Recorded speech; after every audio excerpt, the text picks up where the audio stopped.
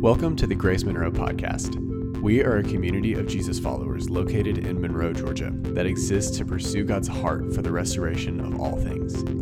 For more information about our church, visit graceformonroe.com. But in the meantime, we hope you enjoy this week's message.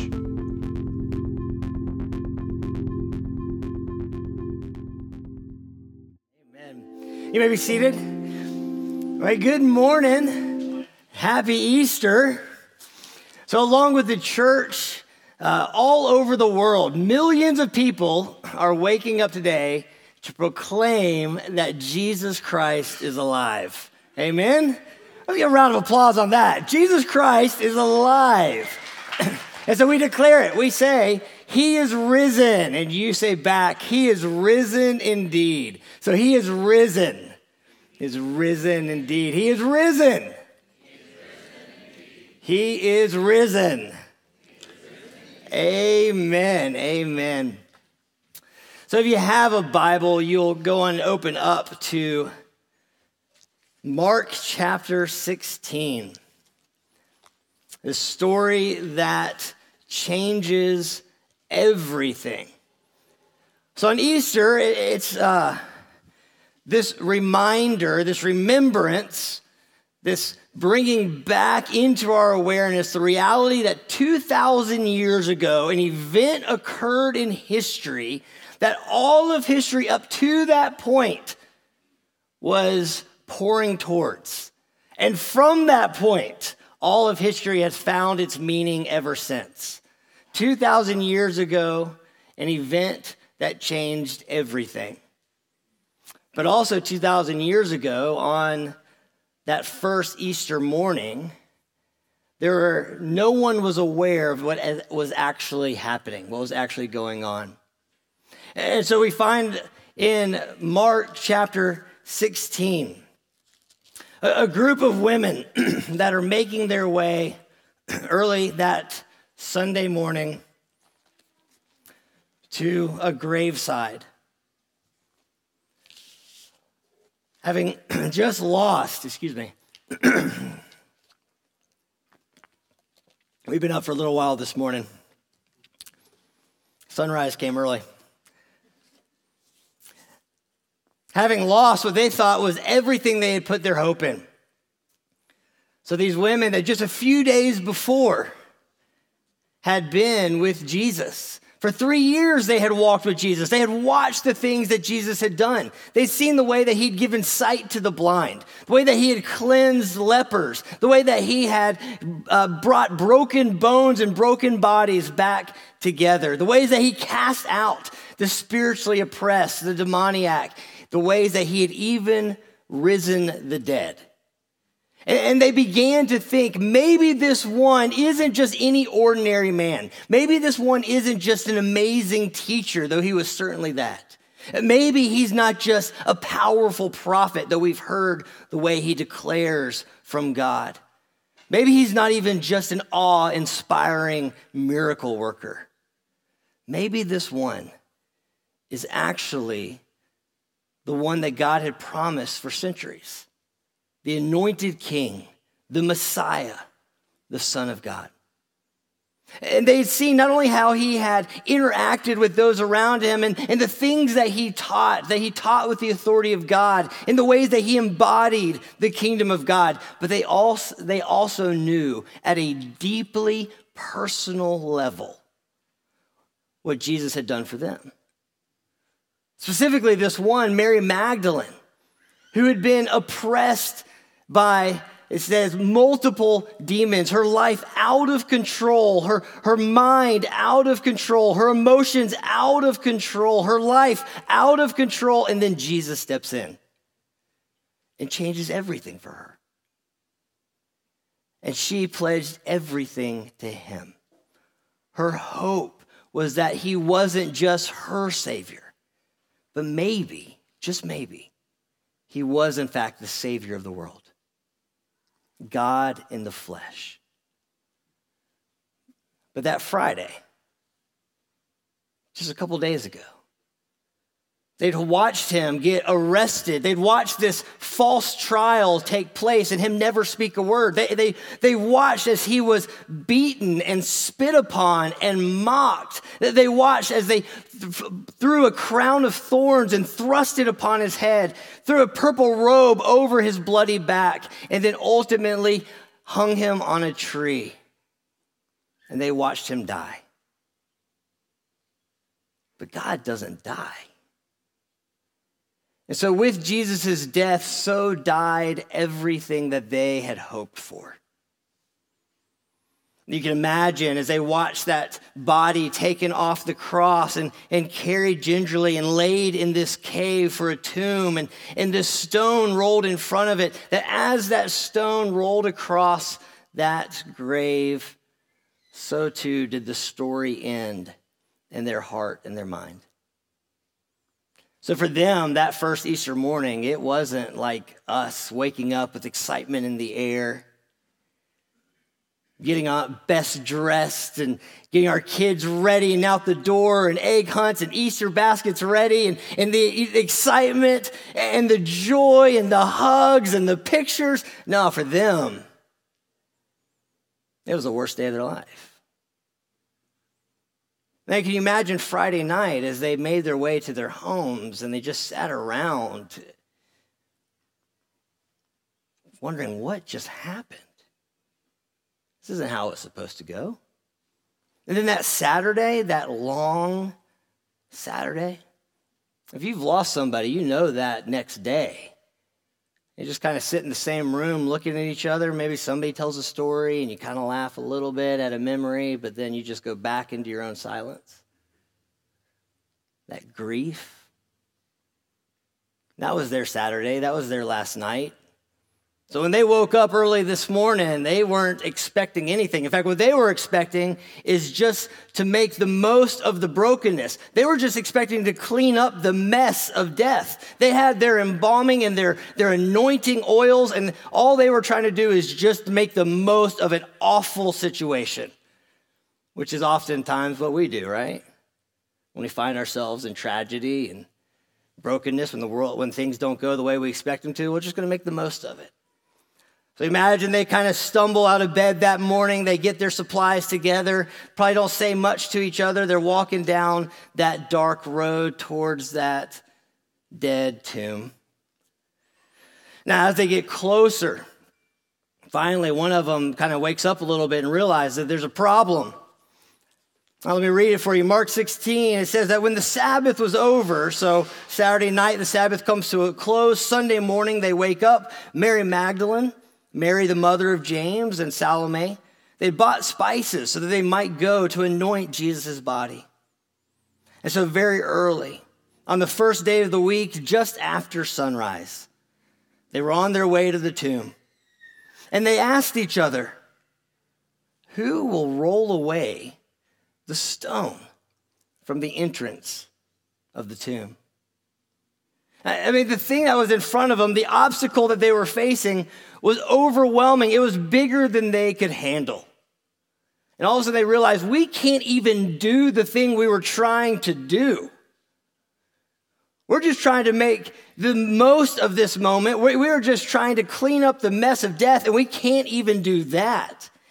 Now, there's some of you that come into this Easter morning and you know that feeling where the obstacle in front of you, the rock in your path feels overwhelming. I can't even move that forward. What am I supposed to do? And so overwhelmed by their grief, overwhelmed by the reality of their situation, by their loss,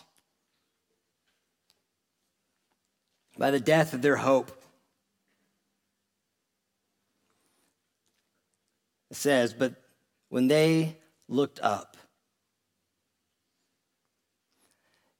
and maybe Easter is just that moment when whatever is going on in the world around us, whatever we're struggling with, dealing with, whatever this year has brought into our life or didn't bring into our life that we were hoping it would, maybe Easter is just that moment when for a split second with God, we just look up. We look up from our circumstances. We look up from the broken reality around us. We look up from our grief and our hopelessness. We look up and see what God has done. But when they looked up, they saw that the stone, which was very large, had been rolled away. I love that Mark. He's so intentional with every word, every phrase that he uses. I love that he chooses to include this reality is that it was a large stone. It's not like the obstacle that was in front of them. They had just thought, it's like, oh, actually, you thought it was a big deal. It's not actually a big deal. No, it's a large stone. It really was large. There was nothing you could do on your own, but God showed up. And it's not like God looks at your circumstances, at your grief, your loss, your struggles, the things that you're, wrestling with, confused by, and goes, it's nothing. Get over it. Now God goes, yeah, that's a big deal. Yeah, there's nothing you can do about that. Yeah, apart from me, you're stuck. But look up and see what I can do.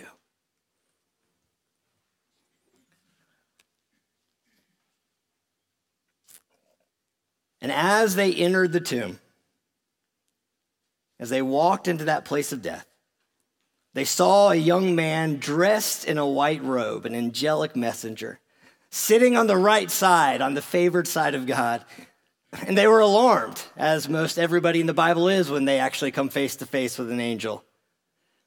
And as angels all throughout history always begin their announcement, the first thing he says, fear not. Don't be alarmed. He said, you're looking for Jesus the Nazarene, Jesus the man who was crucified. And then those words that change history, those words that we alongside millions declare this morning, he has risen. He's not here. I mean, see with your own eyes the place where they laid him.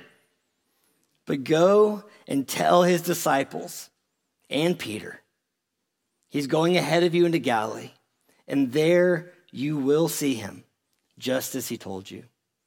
Again, I love these little kind of nuggets that are in the scriptures. That the angelic messenger, when he was telling them that Jesus was alive and sending them to proclaim this message, included a little note for a man that in that moment felt like the smallest man on the planet. The guy that was supposed to carry the movement into the future, the leader of the pack, who had betrayed or had denied Jesus, who now insecure and lost and ashamed, wondered if he even was counted as one of the disciples anymore. Go tell the disciples and make sure you tell Peter that I'm waiting for him. And maybe that's you this morning. Maybe you're looking at your life wondering, have I blown it so much? Have I gone so far that God has given up on me? Am I so far from God that he would include me or reach out to me? And maybe this Easter morning, as we look up and as we face the stones in our own lives and we look at our own hearts, maybe that question for you is, does God even remember me? Does God even care? And just like Peter, God calls you by name and calls you back to himself. I'm waiting for you. Come and see. That's the Easter message. So 2 years ago, we gathered on Easter, actually on this property. Some of you were a part of that.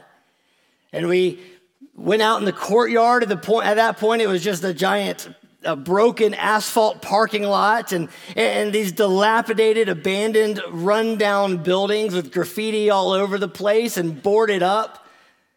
This room right here, the ceiling was hanging down. It smelled like bat poop because literally it was filled with bat poop. The building up there on the hill we called Zombieland because it literally looked like a scene from The Walking Dead had been filmed in there. It was so bad. Now it's our kid area, so that makes you feel good about what we do with kids, right? Zombieland. The gem that we worshiped in front of, that as we proclaimed who Jesus was, the roof caving in. But as we proclaimed Jesus, the hope was that maybe God could restore this place. Maybe God could do something here that's significant. And so with all kinds of expectation and excitement, even in the face of what looked awful and hopeless, we were like, this is going to be amazing. That was 2 years ago. Do you remember where we were last year on Easter? At home, sheltered in place, wondering if the world was coming to an end. I literally was getting reports that a disaster, a depression, an economic downfall greater than the Great Depression was only weeks, maybe months away. We were making contingency plans about what happens if this whole thing collapses. Confused, no one knew what the future held. Scared, grieving, everyone had lost something. As the year went on, I've sat with many of you who have lost family members and loved ones. But some lost their senior years. Some lost the trips that they'd been excited about. Everyone lost something in that moment, and everyone sat huddled in their living rooms, and yet still we proclaimed, Jesus Christ is Lord. He is risen. He is risen indeed.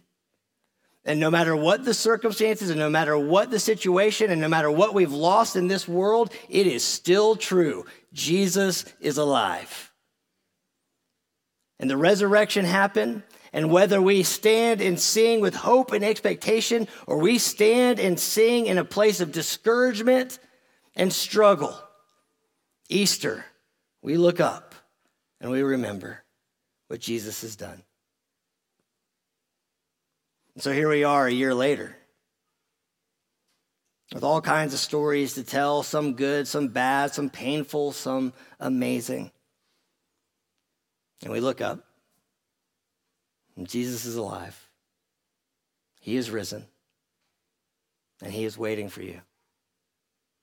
Now the women, as we think about where we go from here, those women were entrusted with a message. They became the first evangelists of the Christian church. And they were sent to go proclaim the things that they had seen and what God was doing.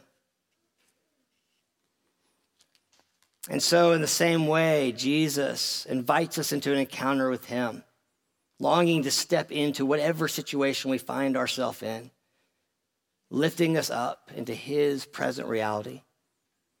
But the power of Easter isn't just that one day a year we come and remember something God did 2,000 years ago. The power of the resurrection is that Jesus is alive, Jesus is present, Jesus is available. God loves you and he is with you and he is for you. And that is just as much true today as it was 2,000 years ago. But here's the really good news. That is just as true tomorrow morning when you're driving to work. Tomorrow afternoon when you get out of your car and go in and deal with your family. Tomorrow night as you lay down and go to bed. The reality of Easter didn't it just change something for a day, a year. It changed everything for every moment. The power and the presence of God, the creator of this universe, available for you and for me in each and every moment of our lives. Now that's good news. That's the point of Easter. Not just one day a year we remember what happened a long time ago, but an invitation into an ever-present reality, an eternal way of living that begins now and lasts forever. So when Jesus hung on that tree, he wasn't just making a political statement, a symbolic act of martyrdom. When Jesus hung on that tree, he was taking on himself, God was taking on himself the sinfulness and the brokenness of all of humanity so that we could be set free and no longer separated from a good God who loves us and calls us his own. And so the invitation of Easter is wherever you find yourself this morning, to look up, see what God is doing, to receive the forgiveness and the grace that he offers on the cross. The power of the cross, that we take the shame, the guilt that we carry, the burdens that weigh us down, and we let them die on the cross with Jesus. But the power of the cross isn't just simply that God takes our junk on himself, but praise the Lord, he does that. But the amazing thing is that in exchange, he pours out his goodness and his blessing on us. We give him our sin, he gives us his peace. We give him our shame, he gives us his joy. We give him our guilt, he gives us his love. That's the power of the cross. And on Easter, we remember that on the cross, when Jesus died, our sin died with him. And when Jesus rose from the grave, we are invited into a new life with him. Look up this Easter morning. Will you step in to what Jesus is inviting you into? Not just today, but tomorrow and Tuesday and Wednesday and Thursday, an eternal way of living from now through eternity. So I want to pray for us as we celebrate this Easter Sunday. The reality of who God is and what he has done, the goodness of that gospel message. We're going to worship some more together. But before we do that, I just want to make some space for you in your own heart, just you with God, to look up in your own way and receive what God might have for you. So I invite you just to close your eyes. Let me pray. Lord Jesus, thank you that you are as real and as present in this room as we are. That you are not a God who is dead, but alive and present, powerful and available. So we declare that Jesus Christ, you are Lord and you are King. And you reign over everything in heaven and on earth. And as powerful and as big as you are, you still call us by name and invite us into relationship with you. So Lord, I just pray for each one of us here.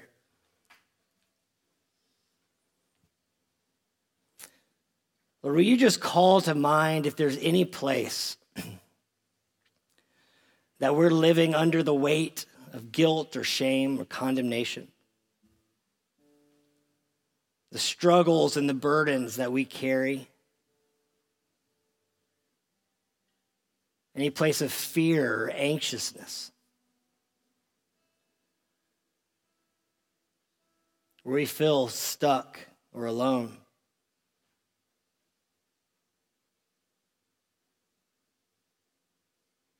Lord, is there any place that we've given up hope?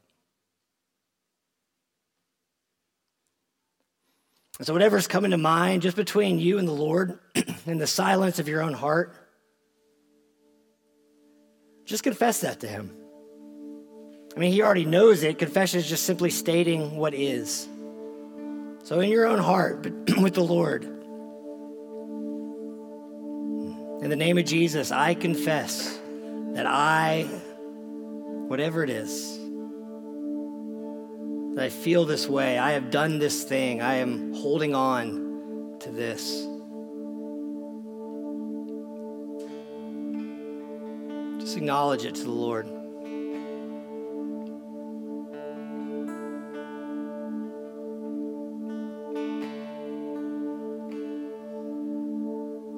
And whatever that thing is, just in your own heart, just imagine that you're just taking it and laying it at the foot of the cross. And release those things to Jesus.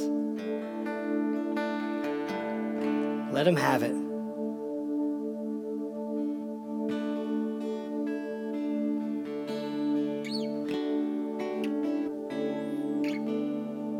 The Bible declares that when we confess our sins, the places that we fall short, that God is faithful and just and forgives us, cleanses us, purifies us. So may you receive the forgiveness of Christ, the presence of Christ. You are forgiven in the name of Jesus. And then that great exchange. So Lord, we pray that in the same way, we ask to bring to mind the places of brokenness or struggle or shame. And we give those things to you, Jesus. For each person here, will you just call to mind for them? Will you bring it up into their heart? What do you want to replace it with, Lord? What do you want to give them in exchange for that junk that they just gave to you? Will you just whisper that into their heart even now, Lord? What do you want to pour into their life, Jesus?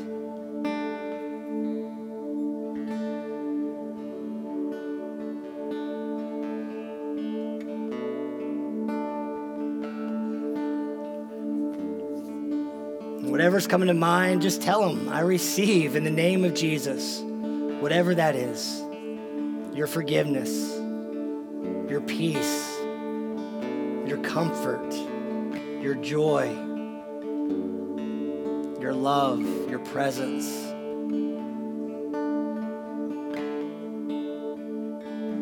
What does he want to give you this Easter morning?